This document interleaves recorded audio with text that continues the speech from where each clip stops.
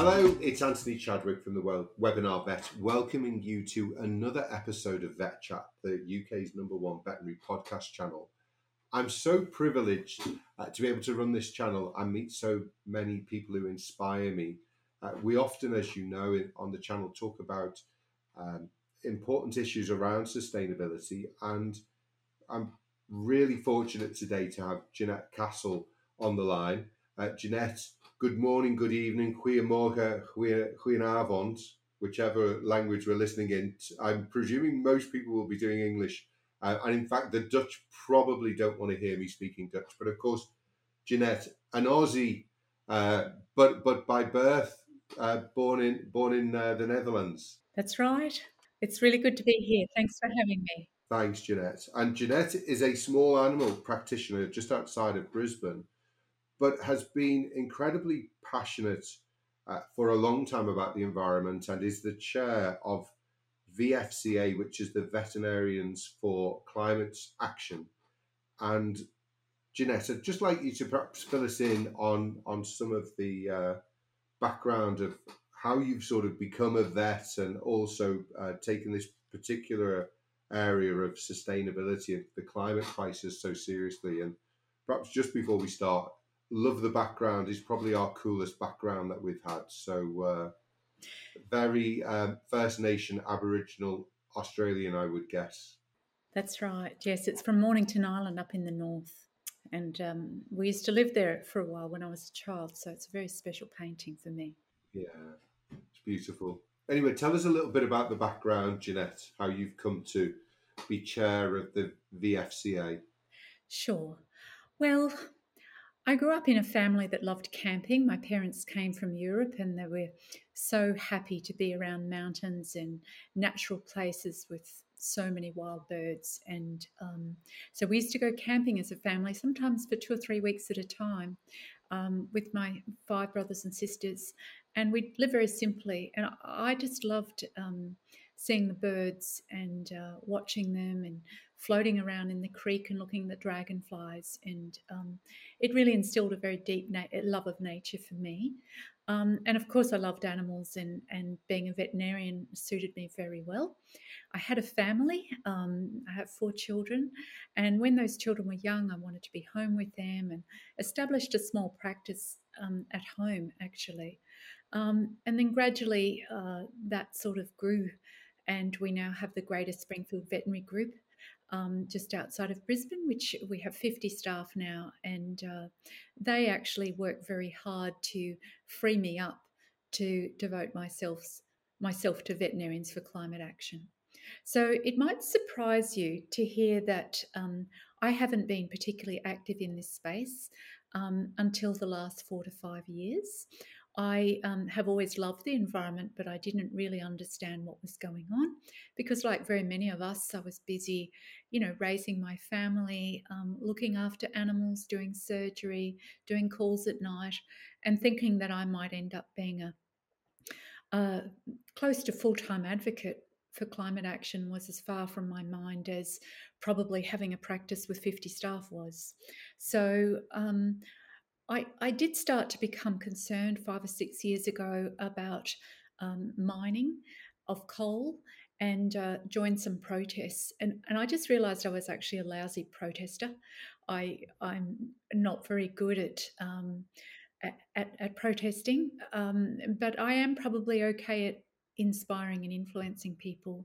So I met with who was the chair of Farmers for Climate Action. I was introduced and I said, well, maybe I can give you a bit of a hand, with your climate work with farmers, thinking maybe that was something I could do. And they said to me, well, what about you start Veterinarians for Climate Action and then the veterinarians and the farmers can work together. So Farmers for Climate Action Australia is now the fourth most influential environmental charity in Australia, and it does a lot of incredible work to bring the agriculture sector, to reducing its emissions and to advocate for change. Which is great. So then I had this idea of perhaps starting Vets for Climate Action, put out a Facebook post, a number of people got back, we held a brainstorming session here at home for a day with a number of people to try and figure out what it was that we could do. And from there, we've established quite a strong strategic plan. Which I read, Jeanette, and is very impressive. I suppose, and I know you've been in contact with Vet Sustain. There's obviously groups all over the world coming together, and it's the power of small groups can actually make big change as well, can't they? Absolutely. I mean, in Australia, I know that all around the world we're experiencing difficulties as a result of climate change. But in Australia, we are experiencing a number of areas of great concern. You might remember in 2019-20, the horrific bushfires that spread across Australia. Millions and millions of hectares of land were burnt, and 3 billion animals either were killed, burnt alive, that means, or displaced in those fires. And when they're displaced, I mean, displaced animals often don't come back. So, the impact of that, the distress to veterinarians. I mean, I've been a clinical veterinarian for 31 years, and I would have a little weep with every client that lost one pet, with them. I would feel sad with them. So the idea that 3 billion animals perished in a space of a few months in just one country around the world was extremely distressing for veterinarians. And we'd already started Vets for Climate Action by then, but it was mobilising for us as well. As well as that event, we'd had a long drought in the north of Australia, very long drought, and that's an area. It's a tropical area with seasonal rains, and there's cattle uh, up there in the north, in the far north. And so the livestock were weakened by the drought. And then there was this extreme rainfall event causing extreme flooding. And the animals that didn't drown died of cold exposure, and 600,000 head of cattle perished in that event. So the animal welfare implications of that is horrendous. So, even from an economic perspective, 600,000 head of cattle is phenomenal. We also, veterinarians we often think about, small animal or clinical practice, but we're very involved with biosecurity as well. And diseases in Australia, such as Japanese encephalitis, that were only ever seen in the Torres Strait, recently was found in South Australia, in the very south, causing abortions and stillbirths in pig herds there and really impacting pig herds in the south of Australia. We also have concerns about vector spread with cyclonic weather, potentially bringing lumpy skin disease into Australia, which is a huge animal welfare issue and an economic issue. And Japanese encephalitis is a One Health issue. So, all of these areas, extinctions, One Health, biosecurity, animal welfare, animal production, fertility, and the economy are all in the wheelhouse of veterinarians around Australia. So those are the impacts that we've been feeling. I remember, Jeanette, when I was thinking about becoming a vet and training to be a vet, and people would say, oh, you care about animals more than people. But of course, even at that stage 40 years ago, I realized that everything is connected. That Yes, if we are to be stewards of creation and to look after the animals, if we don't look after them, then there will be an effect on us down the road. And obviously, we yes, see this with some of the events now. Obviously, animals are suffering, but people are suffering, and the environment's suffering. yes, And that's even, right. as you said, with the biodiversity, if you've got 3 billion animals dying in a fire, that will probably lead to some local extinctions. I mean, probably your most enigmatic species, or one of them, would be the koala bear, and I know how much Mm, they suffered because they moved slowly and were burnt in the fires. And mm. at our veterinary green discussion forum recently, we were hearing about SIVA, who are actually providing chlamydia vaccines for koalas because Oh, terrific. Yes, chlamydia is becoming more prevalent again yes, because of the increased temperatures. So all of these things are, as you say, connected. And yes, if we want to bundle them into one word, we'd probably say One Health, wouldn't we? yes, that's right. That's right. And Australia did have the first mammalian in extinction as well as a result of the bushfires. Um, I mean, I Yeah. think what really got me going was when I realised that 70% of the world's wildlife has disappeared since I was a 5-year old girl. So when I was a Yeah. 5-year old girl swimming around in that creek with my family, enjoying the birds, 7 out of 10 animals around the world, wildlife around the world, are no longer with us. And this earth is millions of years old. So, we need to make changes and we need to make them quickly, which is why we've established Veterinarians for Climate Action. Well, Kate Brand talked about this year, who she's the CSO of Google, and she talked about this being a decisive decade. And Yes, I think you're right. We need to start turning the ship around, and we need to start doing it pretty absolutely. quickly, don't we? Interesting, you were talking about the birds because I um, lived very much in urban Liverpool, in the centre of Liverpool, and when I was a little boy, we would walk up the street, and we had beautiful Dutch elm trees, Yes, elm trees in the road, and of course, Dutch elm disease came across and killed a lot of the trees. Um, and at that stage, we would see sparrows fighting on the pavements. They'd argue. They're a little argumentative bird. And I used to be woken up by the sound of sparrows singing. And then, I go back to my road now where I was brought up, and there are no sparrows. And in fact, in my lifetime in the UK, we reckon we've lost 50 million sparrows.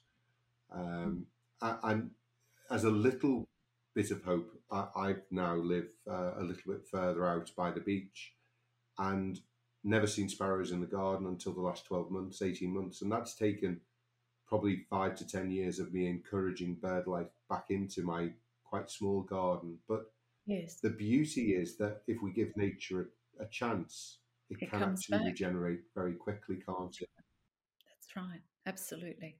Obviously, it's really interesting. You said in 2019 the terrible fires, and of course, climate change has rather unfairly affected the global south more than the global north, although most of the carbon that's emitted comes from Europe and America, which is in the north.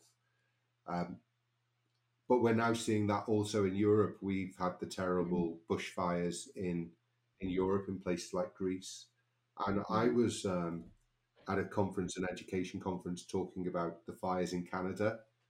mm. They've had their worst ever fire season this year. So the North is starting to see what the South saw 10, Yes. 20 years ago is starting to come to the North now. The stat I saw, 160 billion tons of carbon emitted into the atmosphere as the trees in Canada have burned. So Mm. it is a really difficult situation, but obviously also as a man of hope, and I know you're a woman of hope as well, we have to move forward, and really impressed with all the work that VFCA is doing. Thank But you. perhaps tell me a little bit about the pillars, about some of the successes that you've had in encouraging vets, and perhaps some of the bigger businesses, some of the pharmaceutical businesses and the feed businesses to just think a bit differently, because we're a huge client for the big pharmaceutical firms as well, and we have a power that perhaps collectively or as individuals we don't recognize. That's right. I might explain to you our strategic plan. So, we have a very clear strategy. And if you were to look on the Vets for Climate Action strategic plan on the internet, you can read it for yourself. But we have 3 pillars that we're focusing on. The first is education. So, we're shifting the culture of our veterinary profession in Australia initially to be thinking about sustainability and climate across the veterinary curriculum, across veterinary conferences. We're delivering masterclasses. Um, we're involved in courses. One of the really key educational components is our climate care program, which is a 6 module program to reach sustainability and ultimately net zero for the veterinary profession. So each practice has a climate champion and deliver across 6 different areas, including water use, waste, energy, procurement, and chemical use. So, I mean, that has been launched this year, and we're really looking forward to the uptake of that growing over time so that it becomes normal, just like we have mental health plans in the workplace now. 15 years ago, we were starting to talk about mental health and taking care of our people in a better way. And now this is the new conversation that we need to have to round everything out. Yeah. So the climate care program is a big part of Vets for Climate Action's work, and we also have an interest in focusing the climate care program in areas where there's less understanding of climate change. So it's easy to confuse climate change and sustainability. Climate change is because there's a warm blanket being created around the earth because of the release of fossil fuels, the release of carbon from fossil fuels. And sustainability is like we're all on a spaceship. There's only so many resources to go around, and we need to use them wisely. So they're two sort of separate issues that dovetail in together.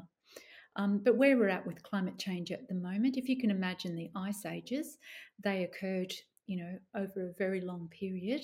And in the ice ages, we had about 5 degrees of cooling. So that meant that, you could walk between Australia and Papua New Guinea across ice, because there was huge changes, geological changes, climatic changes as a result of the ice age. In the last short period since our use of fossil fuels, we're already in reverse about you know uh, just just under a third of the way to an ice age, at least a quarter of the way to an ice age in reverse, and that's very concerning that that's happened so incredibly quickly. So that's why we need to Yeah. all get busy. There are hundreds of thousands of people around the world that are focusing on this work. So that's very important. So the first strategic pillar is education. The second is collaboration. So we would love to collaborate internationally. We're collaborating with our veterinary associations, our veterinary business associations, our nursing associations, with the New Zealand veterinarians. We'd like to collaborate with zoos and the RSPCA moving forwards so that we can share this message publicly of impacts on our animals and what needs to be done. And the third pillar of our strategic plan is for us to act as trusted advisors. So we work very closely with a group of 34 retired chief veterinary officers and senior government officers, veterinary officers. And they do a lot of writing and research for us. We have a document called Climate Facts for Veterinarians. They also write letters that we then send to the Prime Minister. So we send a letter to the Prime Minister today and to a number of other ministers, state and federal, regarding proposed fracking of the Beetaloo Basin in the Northern Territory. And next week, a large group of veterinarians and doctors, a very large group, will be going to Canberra, visiting Parliament House and talking to parliamentarians about the Beetaloo Basin, the direct impacts on human and animal health, and the indirect impacts of feeding climate change through opening these sorts of operations. And Yeah. we as humanity need to stop as soon as we can these sorts of things. So advocacy together with people who have a powerful voice is a um, really useful thing. I mean, in Australia, we used to go to the supermarket and bring all our groceries home in plastic bags, and everybody just did that. And then, probably not that big a number advocated to say we can't do that anymore. We need to be recycling plastic bags. And now you wouldn't think to go to the supermarket without your plastic bags. So, advocacy and education is so important. With COVID, the Prime Minister would stand there with the graph and say we need to limit this growth. We need to make sure it's not exponential. And the Prime Minister explained very carefully, together with the chief medical officers, what the situation was. And the people understood and they acted, and that saved so many lives. So Yeah. I guess education and advocacy and collaboration are really, really important parts of what we do. We're very honoured to have on our board Professor Mark Howden, um, who's a vice chair of the IPCC and the director of the Climate Institute of Australia. So we have some people, it's very humbling to me, who believe that what we are doing is worthwhile, and people who have a lot of other things that they could do with their time, that spend time with us and as a profession, and that's very humbling for me and also very encouraging, because I'm sure the listeners, I'm sure you're just like me. Actually, I'm not qualified to do this. I'm not qualified to chair a board. I'm not qualified to be an advocate or to speak to politicians. I'm a veterinarian by qualification with some leadership skill. And, but we have to get out of our comfort zone and have a crack, don't we? You know, and Yeah, help each other on this journey. And it is a journey. Our practice will, I hope, soon be the second carbon neutral registered practice in Australia. We can all get to carbon neutral, and then ultimately, the hope would be that we won't need to buy net carbon zero. credits. But this is a journey. Yeah. I'm on the journey. I'm not there yet. We're figuring it out, and we're doing that together. And I think that's incredibly important.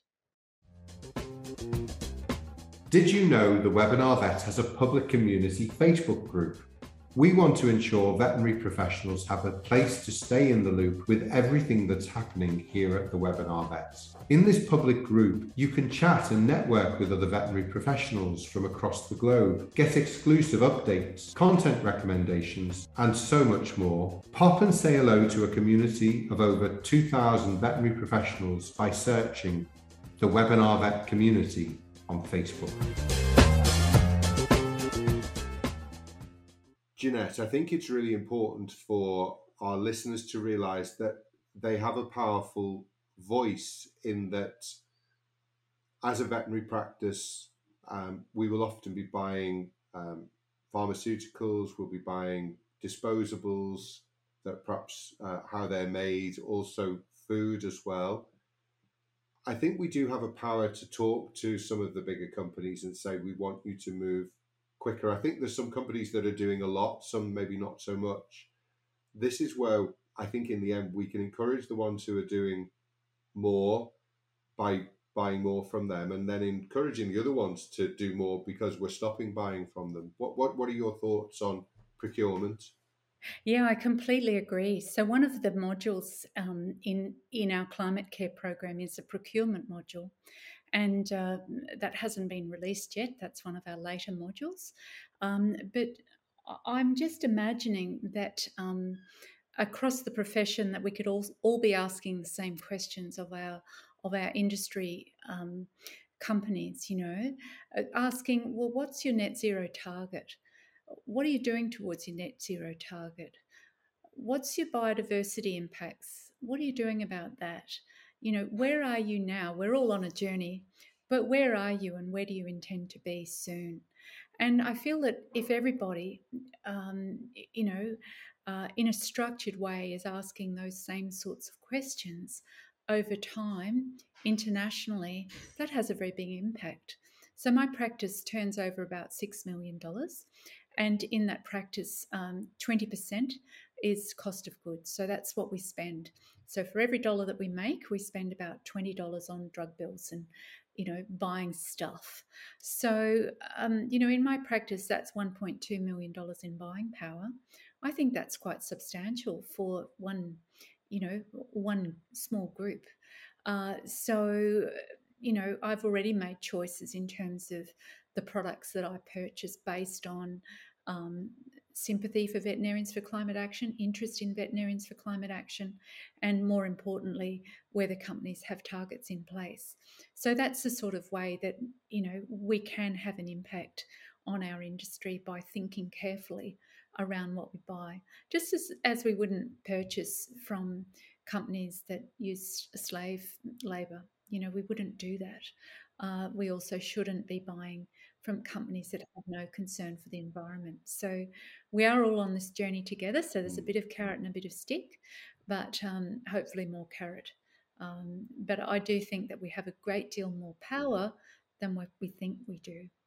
Ultimately, I'm a very small person with a big idea, and I found that, we all have a lot more power than we think we do in ourselves to make a change.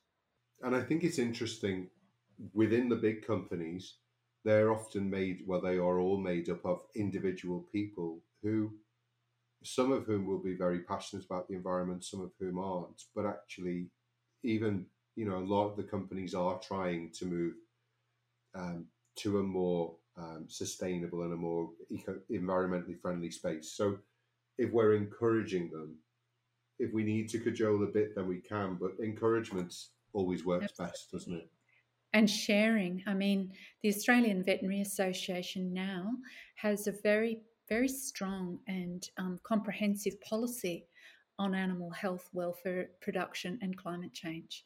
It's a fantastic policy, and once you have policies in place, then you're obliged to act on them. So, even at that level, it's important to get those things right, because that's sort of your guiding document then, uh, for any organisation or company.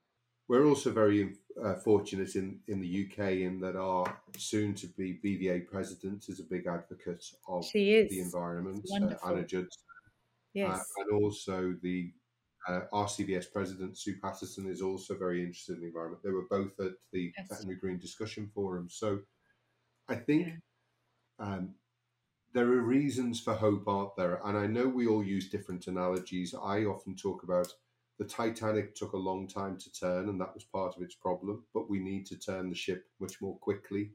I know I use ships as an analogy. I believe you use trains as an analogy for how we should be moving quickly in climate change. Perhaps to finish, explain about the train analogy. Yeah, it's quite a nice analogy that was given to me recently. So we can imagine that there's this train coming our way and it's rattling along very, very, very fast. And we can choose to say there's no train coming, stand on the track and say, no, no train's coming. There's no train coming. It's not going to come, but the train's going to get you. Or you can turn your back on the, so that's turning your back on the train, I guess. Or you can look at the train and you can be so paralyzed by this train coming your way that you go, oh, there's nothing I can do. My feet are rooted here and I'm stuck. Um, Yeah, you could also perhaps try and get into the driver's seat of the train and slow that train right down, put the brakes on the train. That's a very important one. If you're standing on the train track, you've got to think about what side of the train track are you going to hop off? Are you going to hop off on the side where the adaptation to what's inevitable is occurring? Or are you going to hop on the side where there's no adaptation and the situation is worse again? So I guess the message is we need to get on the driver's seat of that train and slow it down. And if we're standing in front of the train, we need to face towards it. We need not to be paralysed by it. And we need to climb off the tracks in a way that facilitates good adaptation to climate change. And I think that was a message that I found helpful. And I see veterinarians for climate action as creating a fence at the top of the cliff rather than being the ambulance at the bottom of the cliff. So, we yeah, as veterinarians really want to look after things, but we've really got to get to the top of the cliff and put some guardrails up, and that's reducing emissions globally. That's our job, together with the whole planet, really. All of humanity needs to drop emissions this decade. This is the critical decade. We all just need to get started. We need to get on that yeah. journey. And I'd encourage you to get on the journey with us, to join Vets for Climate Action. Just join and receive our newsletters. That would be very encouraging to us. And my message is always: don't get depressed, get active. Uh, that's what we need to do. Yeah, Don't get very much. depressed, get active. And stay hopeful because I think Absolutely. we can slow this train down. Yes. And we all have something, yeah? We have time, or we have money, or we have influence, or we have contacts. We all have a way of contributing and resolving this problem together. So we need to use what we have. Absolutely, Jeanette. One of my things I'm trying to push this year is to encourage vets to put solar panels on their roof because it's a very easy way and it's becoming more Fantastic. economically viable as well with the increase in fuel costs, that it gives us more security, but actually if we have the money to put solar panels on our roof, it has a massive impact as well. So there are Yeah, go for definitely it. things that we can do, and Yeah. it's so important that we do take action, because otherwise we are on a sticky wicket, to use an Ashes analogy. Having just managed to draw with you guys after being 2-0 down, we're very pleased in the UK at the moment. Well done. Jeanette, thank you so much for taking time. It's a pleasure. It's a privilege to do this podcast because I get to speak to really inspirational people like yourself. So thank you for all the fantastic work that you're doing. You're very welcome. Thanks everyone for listening, and hope to hear you soon see you soon on another podcast. This is Anthony Chadwick, and this was VETchat. Take care. Bye-bye.